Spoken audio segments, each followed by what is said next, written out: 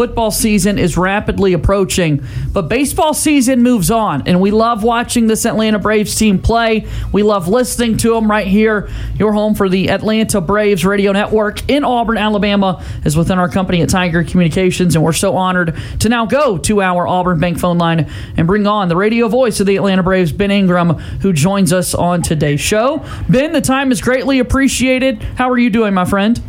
I'm doing great. I appreciate you having me on. How are you guys? Very well. Thank you for asking. Like we said, football season is getting here closely, but it's also baseball. Here we are in the month of August. That season is winding down, and Atlanta walks away from a big 5-game set with the New York Mets. Things didn't go the way Atlanta wanted them to. If there was one big issue that stood out to you from that 5-game series with the Mets, Ben, what would that be?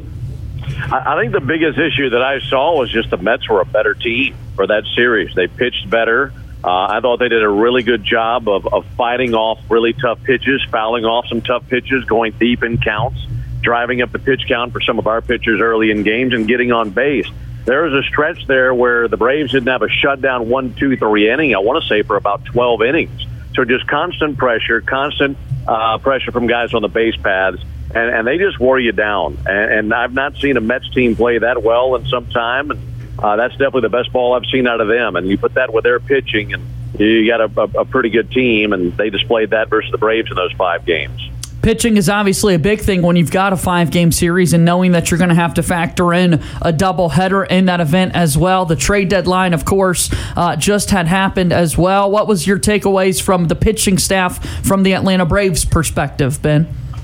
Well, I think for where the Braves are, the biggest question is Ian Anderson. And, of course, he was sent to AAA, and there's a chance that we will see him this weekend. In fact, that's probably the plan, just because there is another doubleheader coming up on Saturday, as he'll be down in Miami. But that doesn't take away the fact that the Braves have a big question at the very back end of their rotation. To me, that's the biggest question on the ball club right now. And when you get to the postseason, assuming they do, that's not as big of a glaring hole, because you can do it with 4 players given the off day and use 4 pitchers. But between now and then, you got to find a way to get into the postseason, and you need really good, strong starting pitching.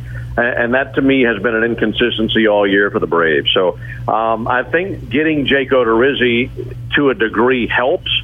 Not that you're expecting anything incredibly special from Jake Odorizzi from the standpoint of him coming in here and being an ace. He's not. You're just hoping for somebody who can consistently go deep in games. And if you have a big lead, he can hang around long enough to get a win. That was the biggest issue with Ian. The one ball game the Braves won in New York was a game that he started. He got tons of run support. He had 8 runs in the first 2 innings of the ball game, and he couldn't even hang around long enough to be the pitcher of record. And that's the second time we've seen that out of Ian. And in his last 8 starts, he's really only had one good one.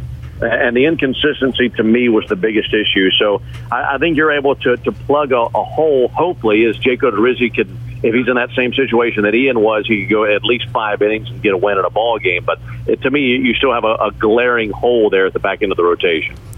Ben, you mentioned you sending Ian Anderson down to AAA. If the Braves are able to get Mike Soroka back here at the end of this season, do you think Ian Anderson would be able to come back up no matter what he does in AAA?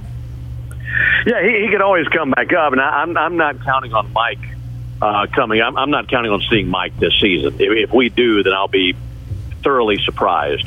I don't want to bet against Mike, but at the same time, bringing him up after not pitching for 2 years and throwing him into the rotation in September just seems like a long shot at this point. I think what you have right now is what you got, and to be quite honest, I wouldn't count on Mike Soroka until next season. But we've seen guys go down in the past. We saw Ian go down last year. Remember, he had a shoulder issue. He was down for a while. When he came back up, he pitched some really big innings in the postseason, and that's the hope.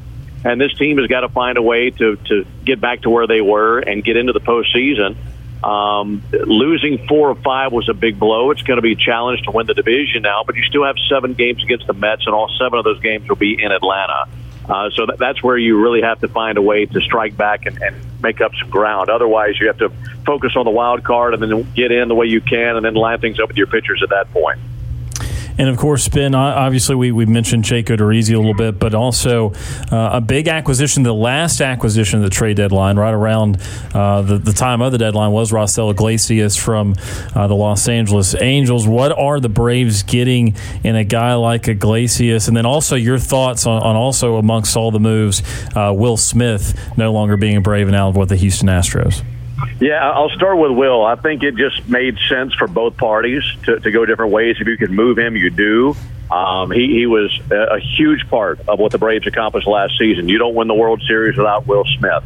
That being said, last year and this year, two different things, and you're still trying to win baseball games this year. And when you're putting him in 6-1 games, 7-0 games, 5-run leads, and he's still giving up runs, and it becomes a question and doubt in the ninth inning when he's trying to mop up. You're just looking for a different answer, and you're hoping that he can maybe get back on track with another team, and the Braves can go a different direction and go a different route with their bullpen. So that made sense. I think getting Iglesias was enormous, not just for this season, but for the next few years as well. After this season, Kenley Jansen's on a 1-year deal. I don't know that he's back. If I had to bet on it right now, he probably would not be. Your closer for 2023 and the next few years after that, I think the plan right now would be it's Raisel Iglesias. Now, what he does for this season is he adds to your bullpen. He can be your 8th-inning guy and then hand it to Kenley, and then he can become the closer next season and be a guy that you count on. He's really, really good. He has 3 pitches, gets swing and miss stuff, and that, to me, is the most valuable thing for a closer. It's great to get outs, but I need swings and misses in the 9th inning, and he produces that. He throws very hard. So 32 years old, and there's still a lot of fuel left in his tank, and I think that was a big move to get him, not just for this season, but for the years to come. Ben, want to look at some of the injury updates for the Braves. I want to get an update on where Ozzie Albies is coming back, and then we saw Ronald Acuna get scratched from the lineup on Sunday in that rain-delayed game. It was announced that it was precautionary. He's back in the lineup tonight, but is this something that Braves need to be worried about with Acuna? No, not at all. If he were not in there tonight, then there'd probably be a little smoke there, and you'd wonder what the fire was. This was just him needing a little time, and he pinch hit in that game. He came in the 7th inning and pinch hit in that game, and then finished the game in right field, and he's in there tonight. And it's just a means of trying to find ways to give him a little bit of extra time here and there with that knee. And he said before that the knee still doesn't feel 100%. He has difficult time trusting that knee every single night. And anytime they can give him a breather, I think that's a good thing, and they're able to do that the other night. So he's in there tonight, and now he'll have the challenge of playing right field at Fenway Park. And it's not easy playing left center or right here. It's always a challenge for the outfielders when they come here because the dimensions are so incredibly unique. But I think you feel good about his defensive abilities. Same with Michael Harris, same with Robbie Grossman, as Grossman and Acuna both have experience playing here before. So should be good to go with Acuna. And as far as Ozzie Albies goes, was able to chat with him about a month ago, and I know Joe spoke with him about a week and a half ago, and he's hoping that he could start a rehab middle of this month. So this is August the 9th. I'm thinking within the next week maybe he could start a rehab, get the green light there, and then see how it feels. And he may need 2-3 days at Gwinnett. He may need a week. I don't know. It's just a matter of him getting out there, and then how does he feel 24 hours later? It's one thing to play, but can you go again 24 hours later? And that's what the ramp-up will be. So if you could have him in there by Labor Day, I think that would be a big win. This was a foot that when he broke it, it was sore to begin with. This wasn't an original injury that night. That foot was already hurt, and then he furthermore extended the injury when he broke it that night. So he's trying to battle back from that, and once he's good to go, I know he's ready to get back in there, but it's going to be a slow ramp up, I feel, for him coming off a foot injury with atrophy and things like that to bounce back from. And Ben, also want to mention around the business of the team and everything going around along the deadline. It was not just trades, obviously, for Atlanta. Austin Riley gets a 10-year, $212 million contract. To my knowledge, that's the biggest contract I think the Braves have ever given. Just talk about what this means, keeping a big collection of players together now for several years to come.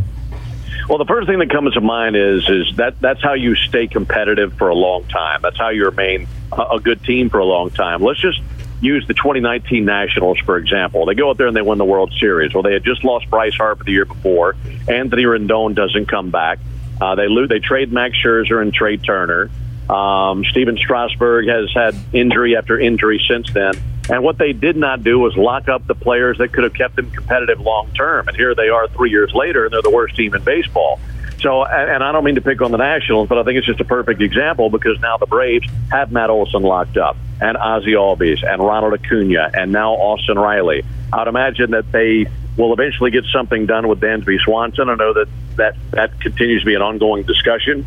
But if you can get Austin Riley for 10 years, and it makes sense for both parties, that's exactly what you want to do. If you're giving out 10-year contracts to 32 and 33-year-old players, I think that becomes problematic. But you're talking about a 25-year-old, and I still don't think we've seen him reach the highest level that he can play at for a long period of time. He's having a tremendous season, an MVP caliber season. I don't think he could be this for a long time.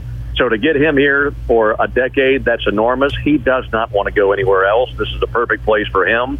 And he seems like the natural fit to be the next in line to go from Chipper to Freddie and now to Austin.